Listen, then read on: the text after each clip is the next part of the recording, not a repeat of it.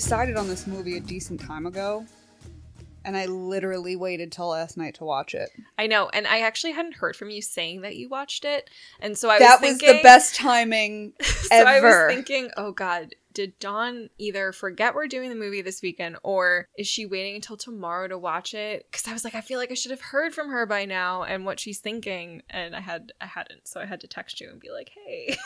And no sooner did she text me, the credits started rolling, and I was like, wow, that's spooky timing. Very spooky timing. There was a disturbance in the force. Because I didn't want to text throughout. Yeah. And at that point, it was just questions upon questions and comments upon comments. Yes.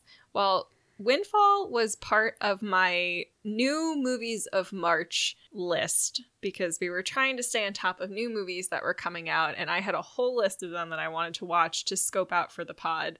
The first one was Fresh, which we both watched, but we actually liked, and so are not going to cover it for the podcast.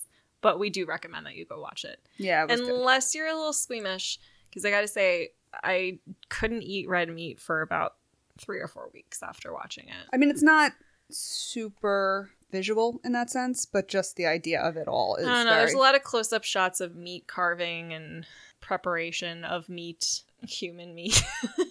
So it's just kind of disturbing to me in that way. But Deep Water was part of that, and Windfall was part of that watch as well. So as soon as I saw both, I was more excited about Deep Water, but when I watched Windfall, I was like, you know what, I could talk about this movie too. I think that this, of the two, of Deep Water and Windfall, this is the one that I was a little less certain that I wanted to cover for the podcast, but I felt that I could, and I have many things to say about it, so we're gonna give it a shot. An episode. We're gonna give it a shot tonight. So this is I Hate It, Let's Watch It. I'm Lisa. And I'm Dawn. We're covering Windfall. Windfall, a Netflix original. Yes. We got Jason Segel and Jesse Plemons and Lily Collins.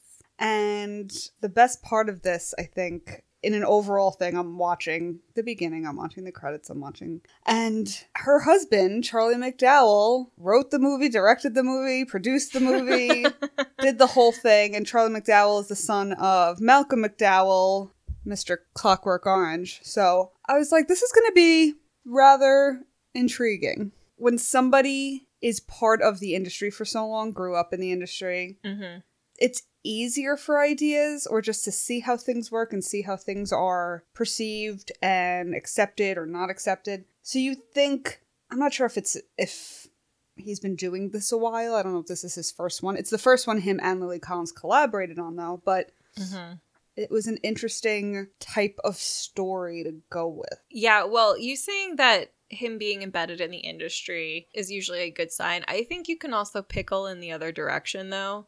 Pickle? Yeah, you know, if you've been brining in the industry for a certain number of years. His mother's also Mary Steenburgen. That doesn't help me. The mom from Step Brothers. Will Ferrell's mom. That also doesn't help me. You're killing me. Sorry. The mom in Elf. Okay, yeah. And she's now married to Ted Danson. You know, like, a bizarre amount of knowledge, and it's all, like, random knowledge. It's all random Hollywood knowledge. Like, it's kind of crazy. It's pop culture. I'd probably be good at a trivia night at a bar somewhere. I think you would. I think you'd be great at it. Okay. But, yeah, so he's in the industry. Right. So I think that you can kind of pickle in the other direction, though, because I think if you're surrounded by all of this, you kind of have this elevated sense of what makes a good movie or what art is.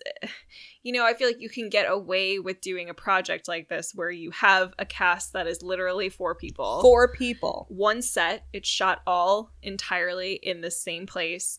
And it sounds like sort of an experiment that you might do in film school. Because I remember doing creative writing projects like this where they would put extreme limitations on what you're writing, and you have to think outside of the box kind of to make it work and to make it effective. So I think they were probably thinking that this project was sort of an experiment in character study and how to tell a story. It reminds me of, you know how TV shows, what do they call them? When it's all filmed in the same set. It's like a budget saving tactic where they film an episode. Shit, now I'm going to have to look it up. bottle episode. Okay. It's called a bottle episode. And it's supposed to be cheaper because it's only filmed in one area.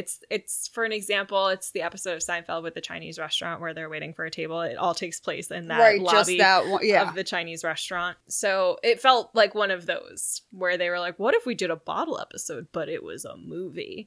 And it was like, okay, well, it might work for a 30-minute sitcom, but for a 90-minute movie, thank God it was only 90 minutes. Yeah, this was very digestible. It was for what it was. Yeah, and Netflix now has a section that's 90-minute movies. Really? And I'm like, yes, and that's the one. Those are the ones I go for. But yeah, I mean, we start this movie, and even the music and the font of like it was very like 50s classic Hollywood, and even the poster looks that way. And as we go through, we don't get dialogue until 7.5 minutes in. No, and I have to say, when I did do my second watch of this movie, I did a lot of the 10-second forward skipping just to kind of get through it faster. And I could do so much skipping without missing a second of dialogue, because there was one scene where it was literally just everybody checking their watches at a random time. Like, it's just people staring at each other suspiciously and checking their watches. And that's all that was happening for like 3 minutes. Yeah, I mean, there was definitely more silence than dialogue, which I guess was supposed to add to the thriller-esque... Right, build tension. Yeah. I didn't feel tense in this movie at all until the last 20 minutes or so. Correct. And even then, I wasn't really sure what the stakes were, because I didn't think that Jason Segel was going to kill anybody. No. So... And it was very weird to see him in a role like that. Yeah, it's true. I love him so much. I love him too. And it's any of them, really, because, I mean, right now we cover Emily in Paris. So to see her in this type of a role, more serious, more depressed, it was just odd. And then to see Jesse Plemons, who, don't get me wrong, great actor. And I never saw him in Fargo. Me either. But the things I have seen him in, he's been this more quiet, dullish, ignorant character, and it's to see him be so verbal and aggressive. I thought he was rather charismatic too. Oh yeah, like, I mean, there was something funny, and also even the moments when he was being an asshole, I didn't hate him. No, I even wrote down, I was like, I'm weirdly attracted to him in this movie, and I never was before. I would never go that far, because I think it's just something about how he doesn't appear to have eyebrows. Because they're blonde, and so they just blend right into his skin. It kind of makes his face look a little weird to me, and so I'm always just kind of like, where are your eyebrows? They did do a lot of close-ups, though. Yeah, we got very intimate with everybody, and the oranges, too. We got very intimate with the oranges. Well, speaking of oranges. Yes, I can't believe we've waited this long to talk about it. And to actually take a sip. And to imbibe. We have a signature cocktail tonight. It's basically a tequila sunrise, because we had to feature the orange juice from which this movie is born, I guess. So many oranges. So many orange trees. So many oranges. You could smell it. I felt like I could smell oranges when I was watching this movie. I kind of wanted to sit under one of them. Yeah. They gave, I'll be honest, the landscape, the setting, I wanted to be there. I did. It seemed very remote, very private, relaxing, and... You know, I'm not the biggest fan of orange juice, but I do like oranges. I like to eat. Yes, I'm not an orange juice person, fruit, no. Which is also why I use Sunny Delight for our cocktail. Yes. Because it is the superior orange beverage. Bring me back to the 90s, baby. I know it's like 5% juice, but whatever. Yeah, there's tequila in there as well, and grenadine. I put a little bit of seltzer in there because you know I'm about that fizz. So... You know I'm about that fizz. Cheers. Cheers. Oh, that's delightful. Lovely. Another good summer drink for y'all out there who yes, like and do you want to tell them the name of it? Oh, yes. I'm going to try and pronounce it correctly because it's a bit of a tongue twister. But it's the Hostage Situation. Citru coming from citrus because obviously oranges. It took us at least an hour to come up with this, guys. We spent a long time brainstorming that, but I think we're happy with the results. Yes, and of course, and I will say this, I'm giving Lisa credit for... all the drinks, all the names, I literally just post them on the internet. I almost kind of want a salted rim on this, like a margarita. Or a sugar rim. when tequila's involved, I need that true. saltiness. But anyway. Anywho. So, and honestly, even like one of the first things we see, Jason Segel is out in the orange groves and he's drinking a glass of orange juice, and then he takes an orange off the tree and he eats the orange, which is when I was like, man, I really want an orange. Right? It just seems so refreshing. Yes. And then he walks back into the house. You know, this whole opening scene I felt like would have been really cool and effective if you didn't know anything about the movie, because I knew the premise. I knew that he was breaking and entering and robbing these people. So when he starts rubbing his fingerprints off of stuff, that was like, okay, yeah, that makes sense. Like, he doesn't belong right there. But I think the way that it started, if you didn't know he was an intruder, you might think that he lived there, or that he belonged there, because he was kind of acting like he did. Mm-hmm.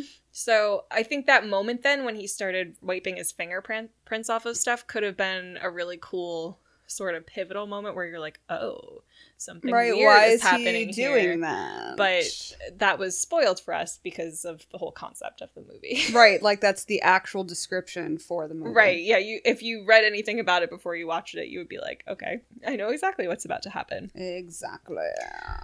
So I think that could have been more effective. I was also confused at what the genre was supposed to be, only because I found myself laughing a lot. Yes, I think it was sort of a dark comedy. I think that's where I would put it. The one-liners were good. Yes, yeah. And like absurd comedy, I think, is probably a good way to go with it too, because there were just moments where it was like, this is just ridiculous that this is happening right now. Why did he pee in the shower? Was it a DNA thing? Like, was he trying to avoid, I guess because he wasn't touching anything. Sitting on the toilet? Maybe. It was a long pee, too. I felt like we were there a little while. Yeah, we watched the whole thing. Damn that orange juice. Goes right through you. Right. Especially when there's tequila in it. Mm-hmm. But there was also the point where he comes in from the orange groves and he stops and he ties his boot. Which is happens throughout. Yeah, it's a recurring thing. And I don't understand why. Is it? I mean, the only time that it really becomes significant is the final time. Yes, but that wasn't but something why? we could right. Yeah. It wasn't something we could anticipate. No. Just him tying his boot. Although if we're gonna do that too, we have to acknowledge that they do a lingering shot of the statue that is later several used. times. Yeah. So like they're foreshadowing it, although we have no context as to why that would be important until the very end. So again, Here's my main thought about this movie, and I will say it probably more than once tonight. This movie felt very pretentious to me. It felt artsy, bordering on douchey. Mm-hmm. So the whole time I was just kind of like, all right. I kind of appreciated the artsy part, though. It was the douchey part that ruined it. Like, they didn't go hand in hand. It was an either-or situation. That line's very blurry for me, though, from the art to the douchery. I think they were trying too hard at times to make it artsy, but I think that's my overall impression of the movie. That's why I didn't like it, and that's why I wanted to do it for the podcast, was just because I felt like this movie was a masturbatory exercise for the writers and directors. No, I agree with you on that, because I feel, like I said, I liked the artsy aspect of it, but it would get ruined by a snide comment or certain dialogue. And I'm like, Oh, see, I have an opposite view of that. I feel like if it had been, a straight artistic kind of piece, I would have been really upset. But those moments of levity and humor kind of made it more tolerable to me. I'm not saying I hated that. I just felt the weirdness of the combination was just weird to me. I just felt like somebody was saying to themselves, like, look what I can do with a minimal cast on a minimal set and minimal dialogue. Look at this story that I can build using very few components, and how amazing this is. This is how they used to make movies, and they were so much better in 50s Hollywood times, and blah, blah, blah. And like, I could just hear somebody saying that as they're directing this and just patting themselves on the back for this achievement. But I just felt like there was no tension, and if we were supposed to get to know the characters more, I really didn't feel like we got that deep. The impressions that I had of them when we first met them are kind of the same as when we end the movie, except maybe for Lily Collins. But the whole time when they're together, they're like, Jason Segel's like, I'm not telling you anything about me. And then they're revealing very little about themselves too. It's almost like built into the premise that they don't want to talk about themselves and reveal more about themselves. And yet I think that's what this movie wanted to do, was to and to yet dig when into the they characters. do, nobody gives a fuck. Right. Like, he comes right out when it comes to the tattoo part. Yeah, he's like, I don't care. I don't give a fuck, he Yeah. says. And I'm like, you asked about it before, though. Right. You gave a fuck earlier, but now you don't care. Like, it was just very odd. And then even her saying it like, oh, it was a rose and I loved it. And it was like, I think that we're getting ahead. We are. This is the end of the movie. We'll go back to it then. Yeah. But I have something to say about that. Okay. They try, from very early on, they kind of try to set up the relationship dynamic between Lily Collins and Jesse Plemons. And we're supposed to think that Jesse Plemons is this really arrogant, rich guy. And my opinion never really changes throughout the movie. Mm-hmm. We don't really find out a whole lot more about him. We kind of figure out what his job is at a certain point and why he has so much money. We kind of hear that he might have had an affair or two at some point during their marriage. He wants to have a family, and that is a point of contention, but I don't know. I feel like I didn't need them to tell me that. I needed them to tell me different information about him. Right, that stuff kind of seemed obvious. Exactly. None of it surprised me when they were revealing it. And it was sort of the same with Lily Collins. And the reason why I found the ending so shocking was because they built this character for her throughout the movie that was kind of contradictory. And we didn't really kind of get a good read on her. So then whatever she did was going to be a surprise because it was like, oh, I didn't see that coming because you didn't show that coming. But I found it hard to see her as a passive partner when she seemed to have no problem speaking up, giving her opinions, giving thoughts, giving orders even at times. And Jesse Plemons, seems sort of to some extent deferent to her and would do what she said. Mm-hmm. So I was kind of confused by the portrayal of their relationship as him suppressing her. I didn't get that. I didn't get that either. If anything, I felt that it was one of those situations where he loved her more than she loved him. Mm-hmm. Yeah, or he needed her more than she needed him because, yes, he had the money, but she seemed to be doing well for herself before she met him, and it's just because she met him, she kind of was able to fund her ambitions better. Mm-hmm. But it's not like she was a struggling artist on the streets somewhere or something, and he plucked her out of poverty. She had the materials, and she seemed to have the drive to get where she needed to go.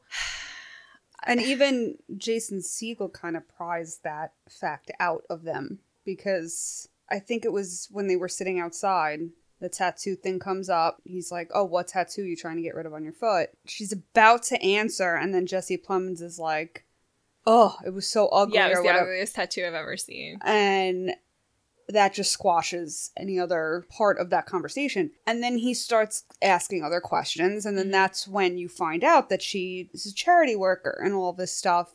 But you're right, she doesn't stay, I mean, she is pretty quiet throughout the whole thing, but she doesn't stay silent. Like, she does comment when she needs to comment. Yes, and she's not submissive, because you would think if she was in a, and I'm saying abusive lightly because I don't think that Jesse Plemons was ever abusive. He might have maybe made her feel like she didn't it was more of a mental thing. Yeah, but then you would think she might apply that to other men in her, that she encounters. But, when she needs to go to the bathroom and Jason Segel's trying to give her all of these directives of how to do that without, compromising his hold over them, she's like, I'm going to close this curtain because I need privacy. Right. And does it anyway. So it's not like she is timid or passive. She has agency. Mm-hmm. And I found it really unbelievable that she was removing a tattoo for Jesse Plemons. That was the first thing that didn't feel right to me. Because it's just a tattoo. It's on her foot. She didn't seem submissive to the point where she would literally have a tattoo removed just to make him happy. Right. That didn't compute for me. And it's the same thing with the birth control. Because Jason Segel is looking through her purse for money early in the movie. And that was a funny scene, though, him trying to open the bag. Yeah. she's like, was there a trick to this or something? She's like, no, you just open it. Right, like both of them are like, dude, just open it. Like, Yeah. that's when I was saying, like, is this a comedy? Like, because there were some moments where I was just kind of like, this is kind of funny. It kind of mirrored probably, I wouldn't say a real life interaction, but a real life response to that. Yeah, to try and use humor to kind of make a bad situation feel a little less bad. I think it also served to show how inept Jason Segel was at robbing people, because he was clearly making it up as he went along. And yeah, so that was pretty much the part of the movie that I was so confused about. Was he clearly doesn't have this experience. Yes, yeah. There were contradictions in there too, because he knew enough to know that they weren't supposed to be there. Right. And like, minimal research, like... Yeah, and Jesse Plemons calls him out for this too. He's like, you seem to know that we weren't going to be here, that there weren't going to be security cameras. Like, you had to have some knowledge of this.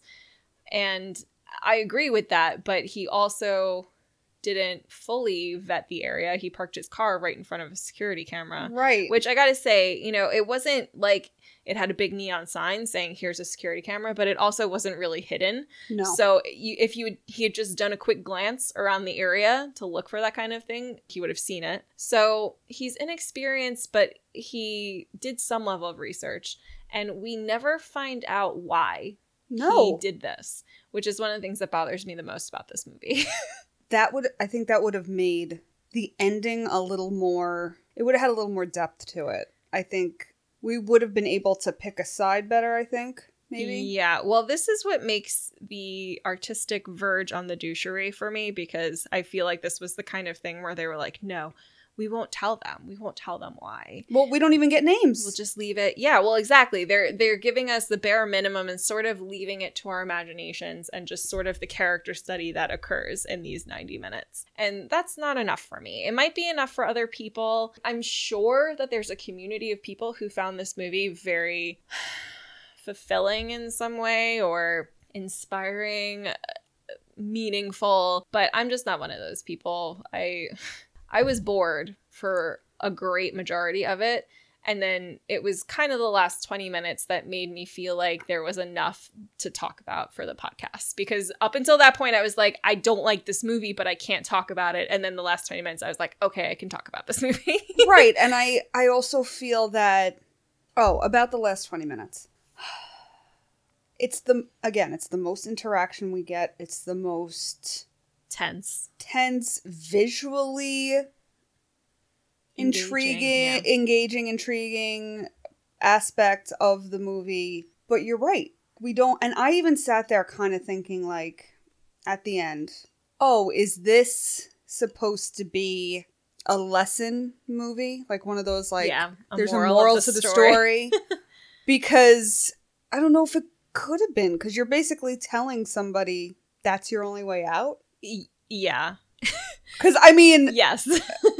She's 2 for 2. I think this movie was I think this movie was supposed to be a poignant statement about the power of choice and the choices that we make in our lives. Fair enough. So even aside from the obvious of Lily Collins, we have Jason Segel choosing to rob this place. And every choice he makes from the beginning of the movie to the end has an impact on how the movie proceeds. And same with Jesse Plemons. The fact that he decides at that point to try to pass a note to the gardener, and then everything that happens from there has an impact on other people. So I can derive that meaning from this movie, but I don't know what the main point of it is. It's like, just be more aware of your choices and how they affect other people, or... I don't... Right, if you make this one choice... It could have a butterfly effect. Right, or there's I wouldn't say definitive outcome, but like, if you choose this, you're stuck with this. Kind of like you're kind of stuck on that path. Like train tracks, if you choose one path versus another, you're kind of stuck on that path to the end. Because even when we find out a little bit more about Jesse Plemons' job... It sounds like he has a company that basically goes in, tells companies how to more efficiently run. And so downsizes or, cuts jobs, basically. He was very determined to find out if Jason Segel was an employee. Part of any of these, as if it's happened before. He's definitely had rebuttals before. I mean, for sure, because again, it sounds like he's in a job where he is responsible for lots of people losing their jobs. And he has found a way to make peace with it. And I honestly don't begrudge him it, because he makes a really good reference to coal miners being prepared for green energy, because, everybody wants to push for green energy initiatives. But the sad fact of that would be that we stop employing people to mine for coal and, natural gases and things that it would substitute for. And all those people are going to lose their jobs. So people don't always consider the human impact of it. And that's not to say that green initiatives aren't worth pursuing, but it is going to have an impact on people in that way. So he kind of equates what he's doing to that. I'm helping companies operate better for the future, and the employees who get fired, well, I'm just helping them realize that they were in a dying industry and they should get into something else. It might be kind of a cold way to look at it, but necessary, perhaps. Right. So there was a very gray area to all of this. And again, I think it just comes down to choice and the choices that you make and whether or not you can live with them. And choices were made. Choices were definitely made. Do we want to paint the picture of the last 20 minutes? Are we already at the last 20 minutes? Hold on. Oh, no, we don't want... No, we still have a whole... Never mind. Yeah. I jumped the gun. Where do you want to go next? When the gardener shows up? Oh, wait, but hold on. What else did we miss? I want to go before that, because, I don't know that we have to get into too much detail about the first part of the movie. Well, there's one thing that I think I kept saying over and over to myself. He was gonna leave. Right, he was so close. If they hadn't come. Right, yeah. Just leave. Yeah. And then the problem then became that he noticed the surveillance camera that caught him leaving the scene of the crime. Right, but prior to that, he was about to leave when they showed up. Right. He hears them. Yeah. That's what I'm saying. Just go. Like he should. Yeah, I think he was afraid that she had seen his face and could potentially identify him. So, yeah, from that point, then it was sort of a hostage situation. Then he kind of laid it out, and they were like, "We'll just pretend you were never here. You didn't take enough for us to report it. There's really not a problem." Right, like they kind of. It's like it happened to them before. Well, yeah, they were pretty calm about it, but at the same time, I guess when you have money, you kind of can be, because you got to figure that somebody like this has their price, and that you can eventually come to a settlement where, they just leave, and you probably don't even need to report them to the police, because if he had made off with his initial $5,000, that's nothing for them. That's literally a drop in the bucket. Right, and if that were me, I'd be like, score $5,000. That helps a lot. So, and then this leads to the conversation. So when he realizes that now there's surveillance footage of him, that this could come back to haunt him, he would need more money, because now he's going to have to really go put a lot of effort into escaping and staying off the radar. So Jesse Plemons asks him what he thinks he needs to start a new life. And I'm just curious. He said $150,000. What would you say? What would your opening gambit be there? Not $150,000. No, that's pretty low. I would probably say more than that. Let's be realistic. You know my situation now. Mm-hmm. I would need at the very least, 400. Yeah, I was going to say probably around, where he ends up at 500. We're talking about starting over. Right. And depends on where you want to go, of course. Yeah. But even to buy a house or put a down payment on a house. Yeah. Depending on what you're doing with it. But yeah, and we don't know exactly who to equate Jesse Plemons to. Is he like a Jeff Bezos or Elon Musk or something, where you could have asked for $1 million and have it been okay? But you should always highball. And it's interesting. I guess it kind of gives us a little insight into Jason Segel's situation if he thought that asking for 150 was a lot, or at least enough. Because I think at that point you would try and, start high and then negotiate down if he also necessary. Mentions that it's not just for him. Well, he says you don't know if it's just for me. Oh, you don't know. And we never find out if it is or isn't, which is very annoying to me, because I really would have wanted to know his motivations for this. Mm-hmm. Even if he wasn't an employee, is somebody in his family sick? Is he trying to pay for medical bills, operations, or something. Is there a connection at all? He's clearly not a career criminal, but then again, he picked this target, he picked this person, and decided to rob them. So is there no motivation there other than I know this guy's rich and I know where his vacation house is? Well, as the movie starts, he's very nonchalant about how he goes about that property. Mm-hmm. And then all of a sudden, he starts speeding up and starting to look for the shit he wants to take. So that's where I got a little confused too. Because he starts off with just hanging out, having orange juice, eating an orange, looking over this, looking peeing over in the that. shower. And then all of a sudden, and this is prior to him hearing them show up, he starts scrambling for the shit he wants to steal. And I'm like, I was just very confused at that, too. Yeah, well, I think that kind of went to one of the conversations that he has with Jesse Plemons later on, where Jesse said something like, did you want to see what it would be like to be me? So I kind of think that maybe that's what that was, where he was like imagining, man, what would my life be like if this was my vacation home and this is where I came to do things?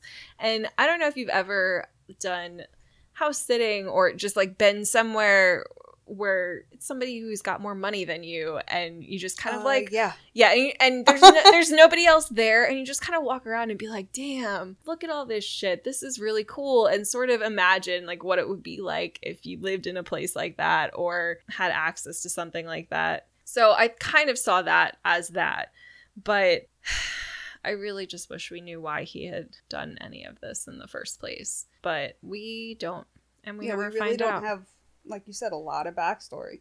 Nope.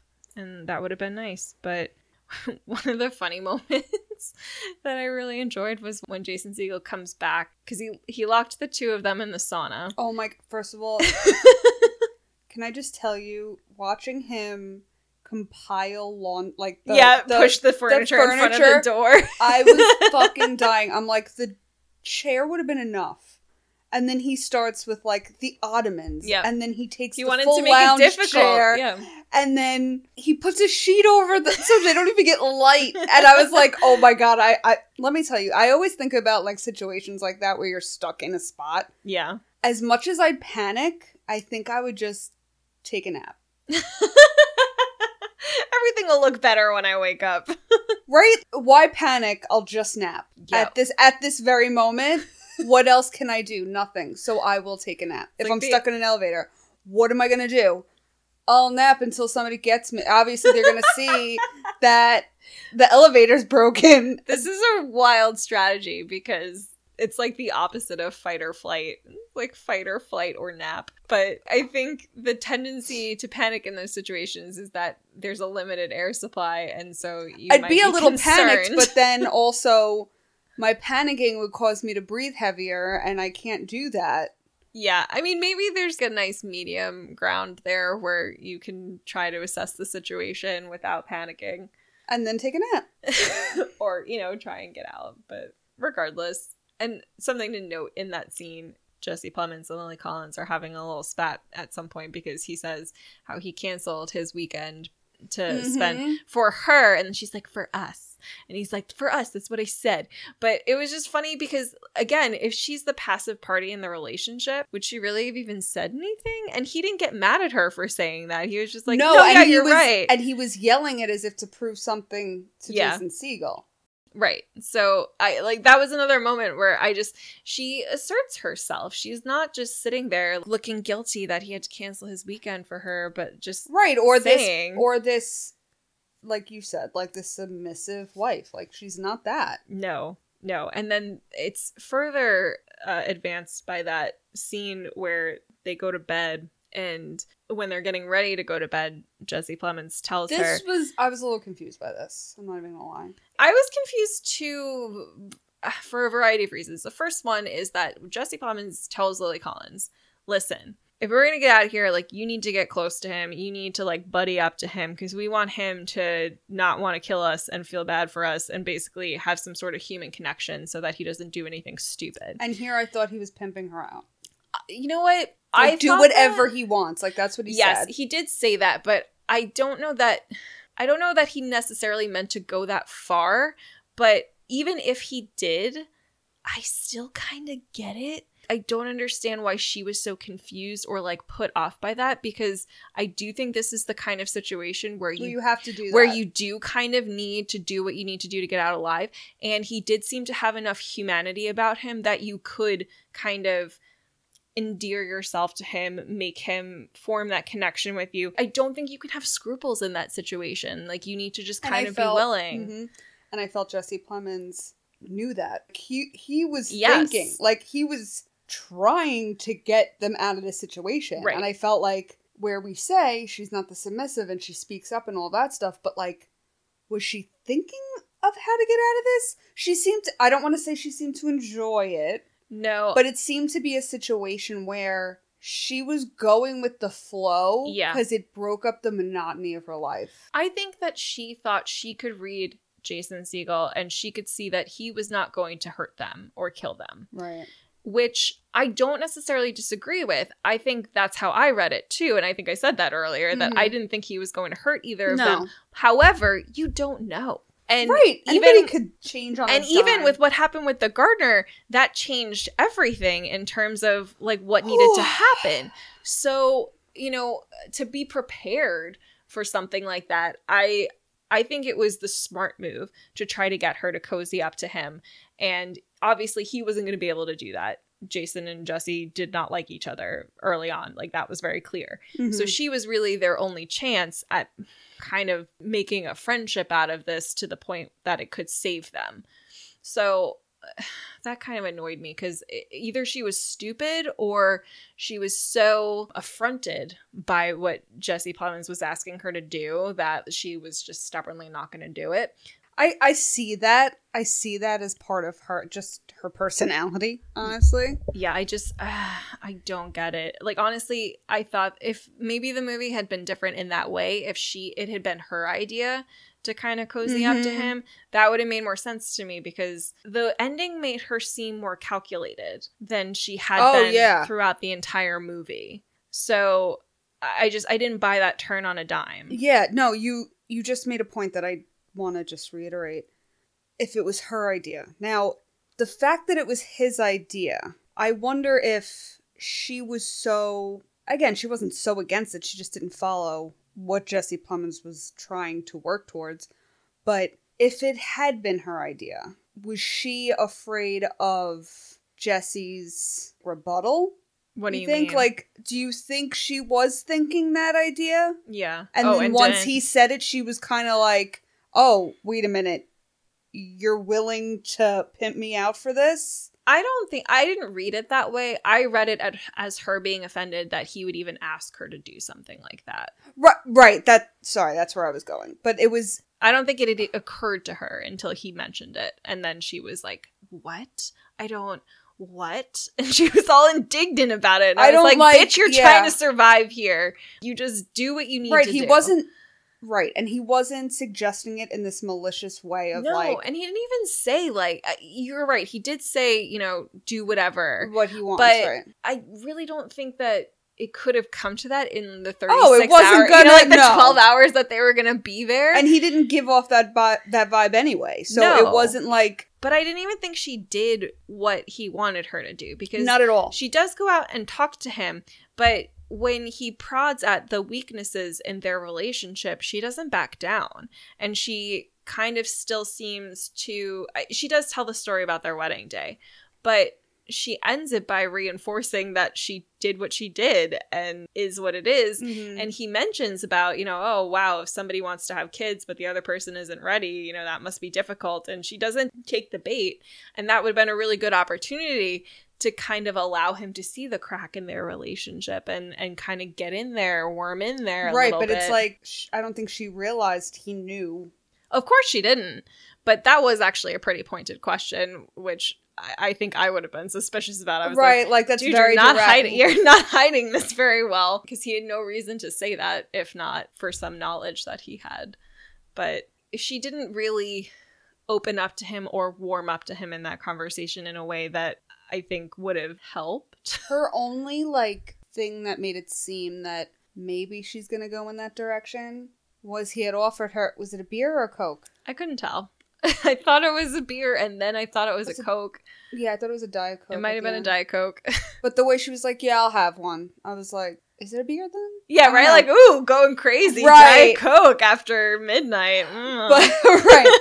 But I kind of felt like at that point was she realizing her approach was not working. So the only way to, I guess, work her way in was to accept his, you know what I mean? Like, oh, he offered me a drink, so I'm going to take it. I want to show him like I'm on his side kind of thing. I have no idea because I thought that conversation was going to go totally differently. Yes. And it was so boring. It was very underwhelming. She told the story about her wedding, which is the only thing that's significant about it that travels to the end of the movie. But she talks about how she saw when she was waiting to walk down the aisle, she was looking down at her feet and she was thinking about how if she walked forward down the aisle, she knew what the next 30 or 40 years of her life were going to look like. And if she didn't, she had no idea what she was going to be doing. And then she didn't know until she took that first step that she was going to go forward and go get married. But that gives us nothing really, you know, because it does say that she indicated she might have had some doubts or concerns about the relationship. Right. But she still went through with it. So, yeah, like, does that actually mean anything to us? And it doesn't necessarily mean anything to Jason Segel, which is who she would technically be trying to sort of convince one way or another. He's not going to have sympathy for, like, you're trying to play the sympathy card and it's not going to work. And he called her out on it too. He was like, you're not a victim here. Like, I don't feel bad for you. She goes about it the entirely wrong way. You know, it doesn't even seem like she's really trying to get on his side. So then what was the point of that conversation? Right. She wanted more sympathy than to, like you said, get on his level. And that wasn't going to happen. And then, and I think he kind of picks up on her timidness and maybe picking up on the scenario that Jesse wanted her to do, because when she gets up to grab the drink, he's like, no, right there. Yeah. Like she was going to come closer. And he was like, So I don't know if he kind of assumed that, like, that she was going to try to come closer, you know?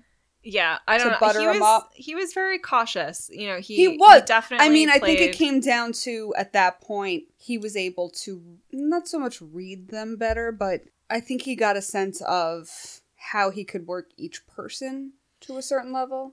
Yeah, for all the bumbling around and the missteps that he made, I think he did do a fairly good job of neutralizing them as a potential threat to him. Mm-hmm. You know, he had them tied up, which probably wasn't necessary some of the times that he did have them tied up, but he was always saying, like, stay in sight. Like, he was aware, you know, he was inexperienced, but he wasn't stupid about it. You know, he would be like anybody who had reasonable knowledge about how to kidnap somebody or hold people hostage. He watched a couple of movies. Yes, he's watched a couple of hostage situation movies. But one thing that I wanted to note, because it was something I paid attention to on my second watch, was the fact that they talked about how they had a prenup. Because I asked myself the question a lot at the end of this movie, why not divorce? Mm-hmm. And maybe that's why, because they had done a prenup, and I'm guessing Lily Collins wouldn't have walked away with a lot of money. But wasn't there, I agree, but wasn't there a conversation at some point where she tells Jason Segel that, like, she didn't need the money? Wasn't there a whole she said part she didn't marry him for the money. Right.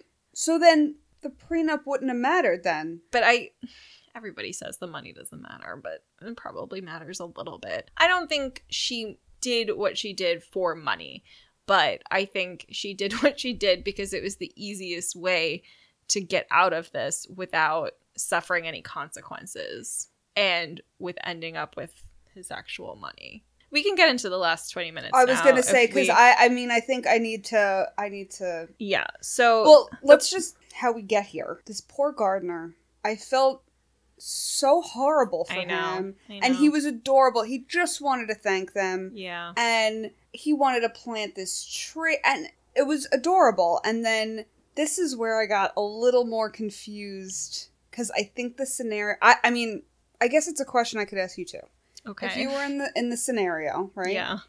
Jesse Plemons decides, instead of to sign it, right, call 911. Mm-hmm. Which we backed, you know, and then we go forward. And Jason Segel, not stupid, realizes The gardener was also not chill at all. Oh, He read the made note it very and then obvious. stopped dead in his tracks, was looking at the house like, oh, something is going on. Yeah. He was acting very suspiciously. It wasn't good, but also then he gets the gardener in the house. Now it's the four of them. And Lily Collins says to Jesse, like, you put us in danger. Da, da, da. And he's like, I was trying to help us. And that was a weird, who's right? Who's right? I still don't know how to feel about that, honestly, because I think that it was reasonable for Lily Collins to assume that once the money came, Jason Segel would leave. But at the same time, again, as I just mentioned, you don't know that. You don't have a guarantee of that. He could change his mind at any minute. And if you have this opportunity to potentially get out, that you could take it. So I don't think she should have been upset with him, but I also see her point. You know, I think they were going about it in different ways, and she was like, you took that choice away from me. Again, the whole choice theme. You took that choice away from me, and you involved him, and I think his intentions were good, but the only thing that I hesitate on with that is that if he thought that Jason Segel might leave, maybe he was just doing it so he didn't have to spend $500,000 on it. Right. To save his money at that point.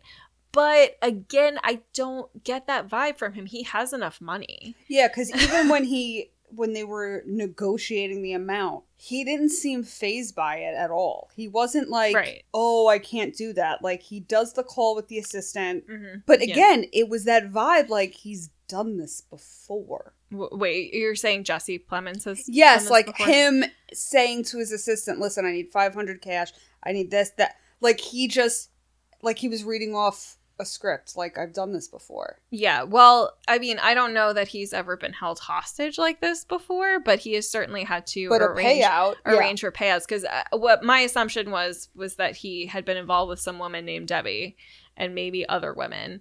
Well, doesn't she say to Jason Segel, was it another Debbie or something? Right. So presumably more than one, but we only know the one Debbie. And so has to pay off these women just to keep them quiet. So like clearly he's arranged for illicit payments before, but I don't think he's ever been blackmailed like this. No. Because I feel like he would have said something like that, where like, oh yeah, I've definitely been held hostage by some employees before. Are you an employee? Either way, I don't know quite how to feel about that decision. I understood it when he did it, and it's unfortunate that it played out the way that it did, because if the gardener had just been like slightly more chill about it, it might have saved them from the situation. Yeah. So no, I mean, it's just because it went down the way that it did. I'm like, no, I know, no, like, dude. Be cool, man. Yeah. So if that had gone differently, maybe Lily Collins would be singing a different song, you know? Yeah. Might be thankful for the fact that he had done that. But I think about this a lot when I listen to true crime or watch true crime shows, thinking about what I would do in certain situations. You know, would I try to escape, or would I wait it out for my opportunity? You never know. Or you could be like me and just take a nap. Exactly. Or you could be like, Dawn, take a nap. But you never know what's going to save you. Trying to leave might get you killed, but trying to leave might allow you to escape. So I think it's hard to know what's best. And he made the calculation that that was the smartest thing to do. And we'll never, I mean, I guess we know for this situation that it was not, but he didn't know. He could not have known that. So I think it was not fair for her to be upset with him for doing that. And now, I don't know why I'm forgetting this. I just watched it last night. What was it that set the gardener off to run? Jesse Plemons gets in Jason Segel's face and is taunting him. He's like, you're not going to shoot me. I'm just going to walk out. Like, you're not going to stop me. Oh, yes. And then he ends up shooting in the air. He shoots behind him, basically, like fires the gun, not at him, but near him to startle him. And then the gardener freaks out and tries to run. This was such a surreal scenario. I want to see a Mythbusters, because I honestly don't think that you could do this. I don't think you could die this way. Unless, like, Valentine, it's intentional. I don't think it was. No, but that's what I'm saying. Like, how he died. Yeah. But by his own accord, he went through the window. Right. But then dropped. He tripped and crashed into, like, the glass door. Yeah, so it shatters, except Yeah. for, obviously, the pieces in the bottom of the Yeah, door. along the, And the molding. he basically falls into them. Slices open his yes. neck. Yeah, probably hits that jugular and then just bleeds out on the floor. It's so brutal and it's so out of nowhere. And it's just like, again, this gardener has no chill. Like, I know he walked into this situation that was totally beyond his comprehension or ability to deal with, but the fact that this is how he decides to handle it, maybe he should have just taken a nap. He should have just taken a nap. Because honestly, you got caught outside giving your reaction. Yeah. How is this reaction going to be any different? Right. I mean, it ended horribly. Yeah, like you had a better chance to run away outside than you did inside. So Yeah. you already missed your chance to escape. Now you're just here. So you might as well just sit here. And even their reactions, like Jason Segel obviously had the biggest reaction. Mm-hmm. But Jesse Plemons was just like repeating himself over and over. And then she's just standing there. She's horrified. Horrified. But this changes the whole game now. Well, it does, yes, because now there's been a murder. He would need way more than $500,000 to get out of this. And now I'm sure, and what Lily Collins is thinking as well, is that now he's thinking he has to kill these two people to prevent anybody from talking about what happened in this room. So you can see the energy shifting for that, but Jason Segel ends up tying them up in different rooms. Mm-hmm. And I laughed a little at this because he ties up Jesse Plemons and then turns him around to face like the wall. Yeah. And you just hear him saying, babe, are you alright, babe? Like, I just found that so funny because in the most dire circumstances, he has this, like, chill nature about him. Yeah. That is kind of funny. Like, I find it funny. Yes, he's got a very deadpan sort of humor about him. And that was the thing when he was kind of monologuing at Jason Segel before the Gardner incident. And Lily Collins is like, leave him alone. And he's like, leave him alone? I had to help this guy rob me, and I should leave him alone. Right. It's like he's so not funny. wrong, but at the same time, he it's literally like, walked him through and helped him rob him throughout this entire movie. It was accurate, very funny. So the money gets dropped off in a duffel bag at the end of the driveway. Jason Segel sends Lily Collins out to get it. She's at the foot of the driveway. Can I say something? Yeah. I thought she was going to walk in front of that car. I thought she was going to flag the car down. Oh, I thought she was going to walk in front of it. Like, Why that was her... Why would she do that? Just given her demeanor the entire Why movie. wouldn't she try to get rescued? Because you could tell she's in a life she wants no part of anymore. And I thought that would, like, in my fucked up mind, that was the way out. Well, yeah. Well, yeah, no, that's not what I was thinking. Or that she thought that would be her only way out. Just how it was. Well, she does neither of those things. She picks up the bag and brings it back to the house. But can we go back to, let's just go back really quick. To what? What did we miss? To this, what we were just talking about, the car and the... Yeah. She doesn't even try to flag the car down. She just opens her mouth and no words come out.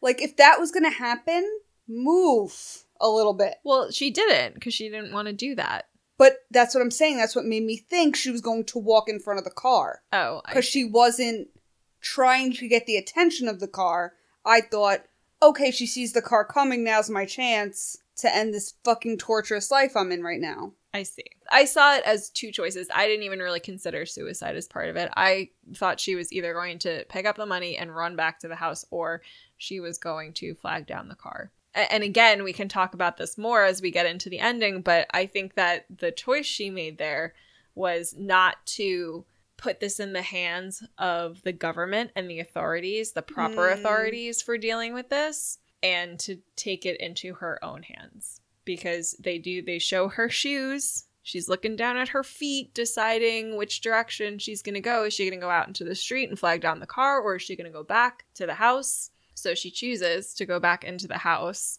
and he's gonna leave. Again, he's gonna leave. He's gonna leave, and it's so funny because I'm sitting there and I'm singing the Steve Miller Band song to myself, Take the Money and Run. Because at that point, you have it. Just go. Just fucking leave. Mm-hmm. but he has to go back and sit down with Jesse Plemons. And give him a tidbit of information. And let him know that his wife is taking birth control, so he's always going to be alone. When he said that, I was like, ooh, wow. But at first I didn't know where he was going with it. Because I'm like, how is he going to be alone? He's married. Like, you're alone. I saw that coming. I just, because he had that knowledge. He was he was trying to hurt him. But I don't understand why he did it that way. I don't know. I thought he had made more of a personal connection with Lily Collins to the point where he might have sat her down and been like, you should leave this guy. Like, say something to her. Yeah. Like, bringing it to his attention just didn't feel right to me because I didn't think he had anything so much against her, and he dragged her into it. Like, he was creating a problem for her. Yeah, and I think she also knew that dynamic was not going to work because of, again, the tattoo comment.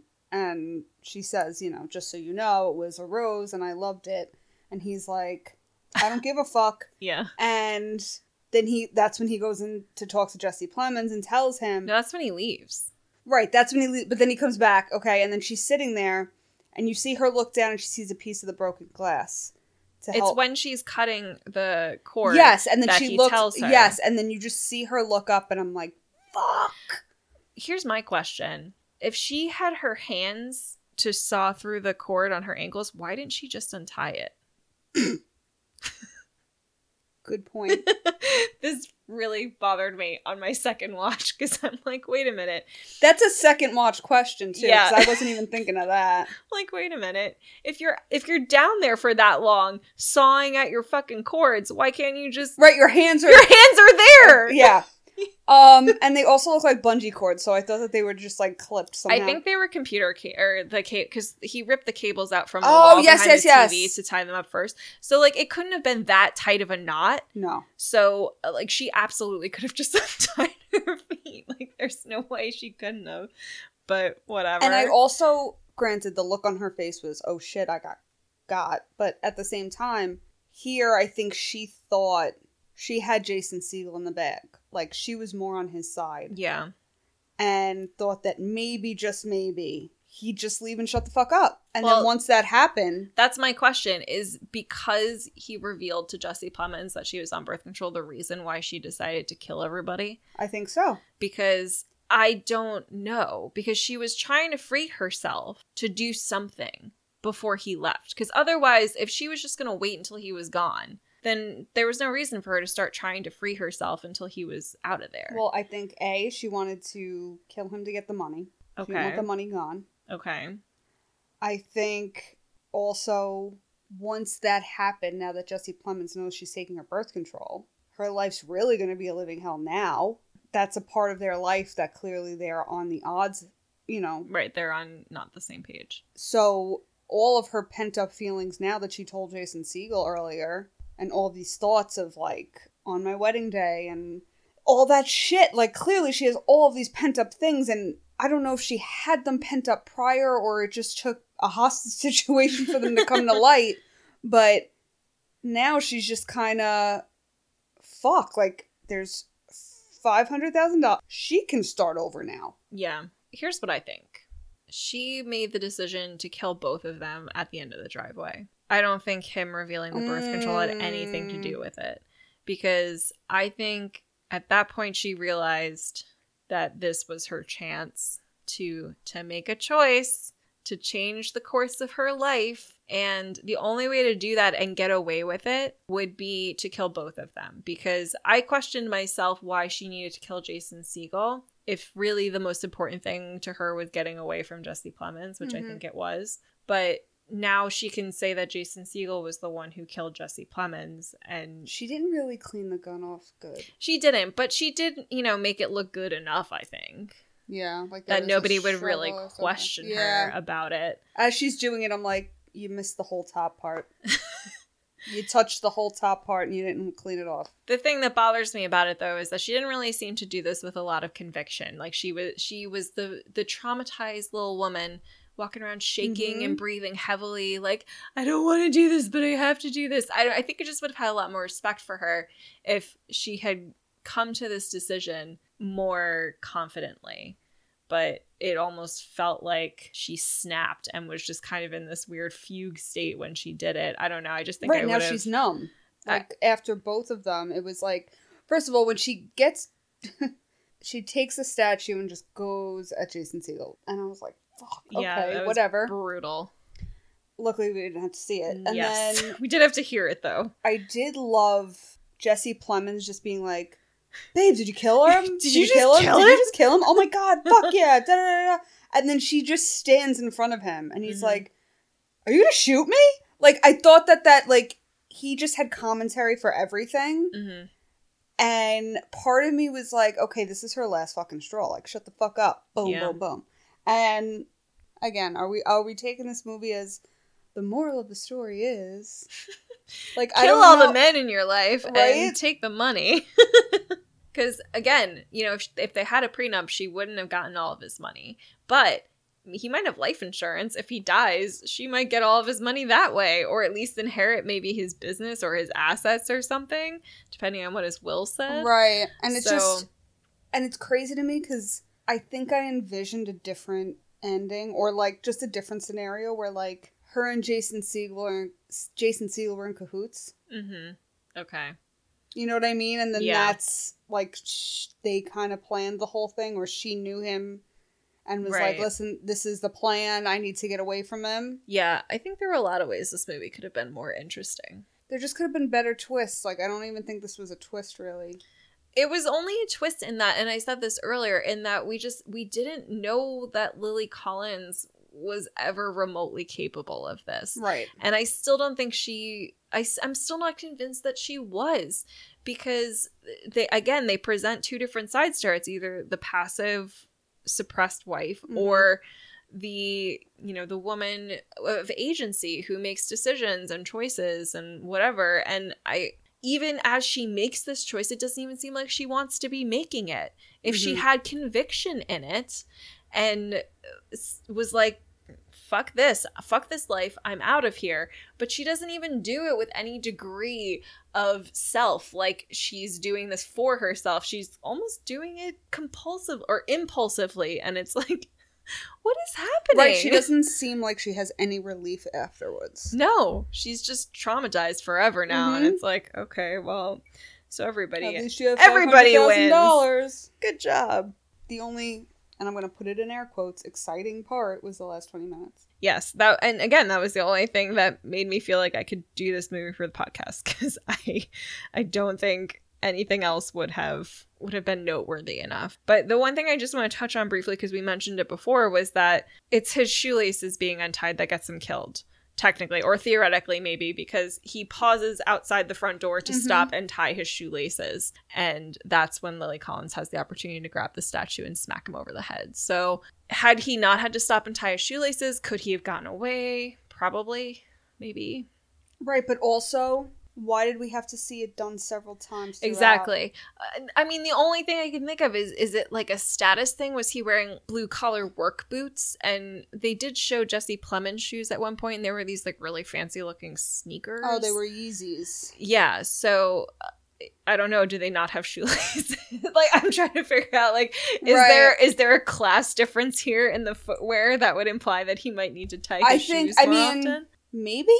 I don't know, but it was a very shoe-oriented movie at some point. It really was, and it was kind of like the snails in deep water, where I was like, this has to mean something, I just don't know what, and I don't know that I care enough. Right, and it cracks me up too, because now on Netflix, like, the poster they show, it says Windfall, and then it's her shoes. Oh, because of and I'm like, well, I understand that one. I understand her shoes representing choice. Her shoes make sense, but at the same time, his doesn't. Also, and Jesse Plemons, if you're looking for a movie and that's the poster you see, right? Are you really that relevance intrigued? Makes no. Yeah, that's fair. But yeah, this movie was a nothing burger for me. You know, it was just a lot. Burger. It was a lot of nothing, and. Again, we got really no answer. I mean, there was no backstories, nothing.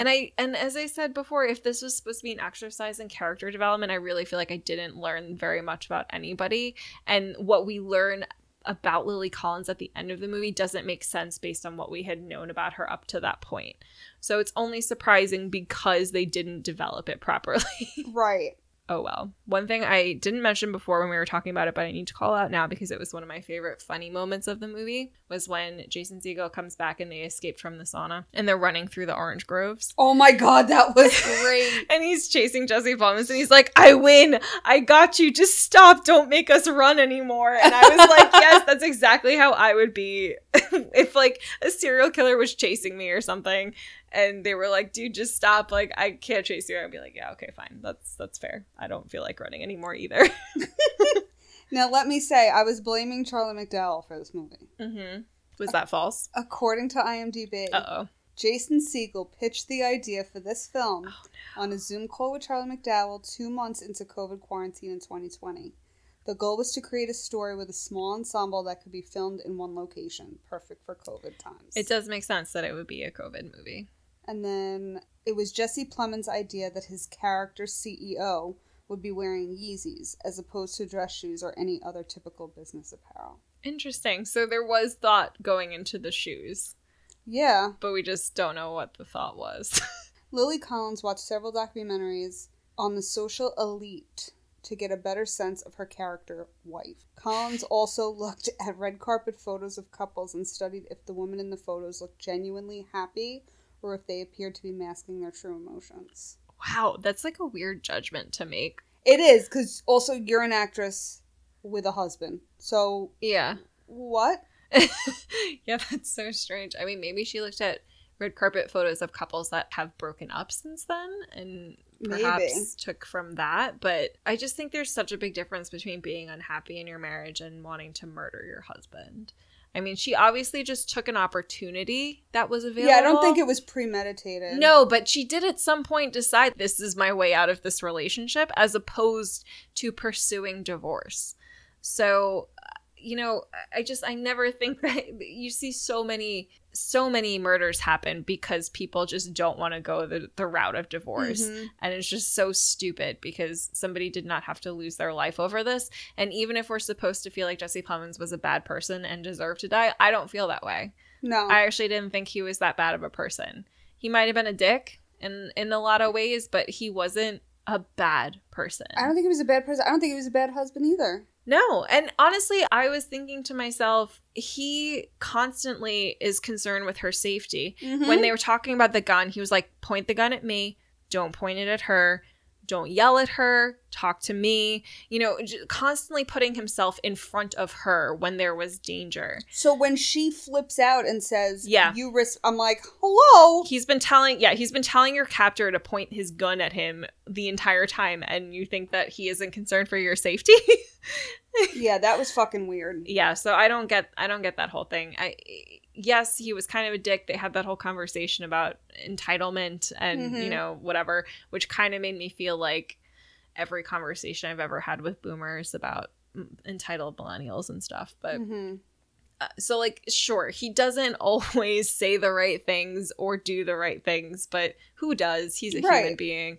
So he didn't deserve to die, I don't think. Mm-mm. And I find it strange that Lily Collins didn't even want to have a conversation about it. I don't think he would have fought her on it. I don't think he would have given, or, I mean, there would have been some pushback maybe, but I don't think he would have really went against her. He never seemed like he steamrolled her. No. Because I think that was maybe the impression that she was giving us, that he would not allow her to have a say in these types of decisions. But it never seemed like he was cutting her off or undercutting her, undermining her. So I really didn't see the dynamic that would have led her to think that the only way out of this relationship was to take advantage of the situation and kill him. Right. What a not so wild ride.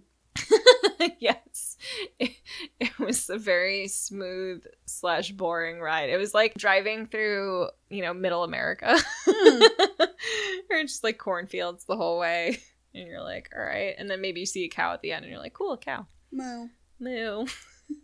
Oh, God. Yep. So we'll go from this to talking about Riverdale, which is packed ear to ear with ridiculousness and magic and superpowers and things. So yes. It's quite a 0 to 60, but we got you covered. Yes, and then so far for May, we have 2 movies. Yeah, we're pretty psyched about them. I was super psyched to see that the 365 Days sequel is dropping on Netflix at the end of the month. Yep, on April 27th. I am so excited. I shared it on Twitter.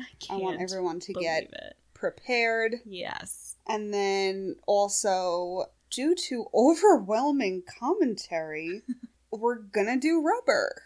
It's timely because June is Tire Safety Month. And we feel that this is the thing that you need to do to prepare for that. So, yes. You have to save yourself from murderous tires. Yeah, and bald tires. Those are dangerous. Yes, they're horrible. Check your tires. Make sure your treads are still visible. Yes. I want to thank all of our Twitter followers because I think... Let me just check really quickly. Live stats coming at you. We now have 500 oh my god, we got there! Twitter followers. I want to thank literally everyone. But there are a couple who were very specific in helping us get there. Which is Talking Tarot, Tipsy Pod, Drunk Logic. I want to thank the Let's Talk Petty podcast, who gave us our personal Fall Friday shout out saying they deserve their own mention. They do a lot to support podcasters every Friday. And by they really mean Dawn, because Dawn is doing all of our Twitter. You know what, can I tell you though? It's so funny. I kind of made like a general announcement, like, I run the Twitter. But at the same time, whenever I answer somebody's question, or I put -Dawn at the end, because I'm like, Dawn's answering. But it is me. Yeah, I'll get on there one day. I just don't know how Twitter works. It's okay. I don't understand it. I do consult with you, though, when there's stuff that, like, we need to answer as, like... Yes, I do recall giving my preferences on, like, vacations and movies and stuff. Yeah, it was a fun little thing, but, no, I do consult. I'm not just sitting here like... I don't know what a retweet is. I don't know how it works. I don't know how you do things. Listen, I'm getting our name out there, and thanks to these lovely people, we are moving on up in the world. Hell yeah, we're gonna be famous. Exciting. Again, merch. Merch. Links are in the bios. Yeah. I've again been creating some more stuff, but you know, we want to move some stuff first before I put new stuff out. Yeah, we're all about that limited time offer. It's never limited, but you know, maybe I'll swap some stuff out. Because we have some new Riverdale stuff, Emily in Paris stuff, Deep Water stuff. Yeah, we know you want that snail action. Everybody wants the snails. Escargot to our website. Yeah? See what I did there? Wow. Snails. You're on a roll tonight.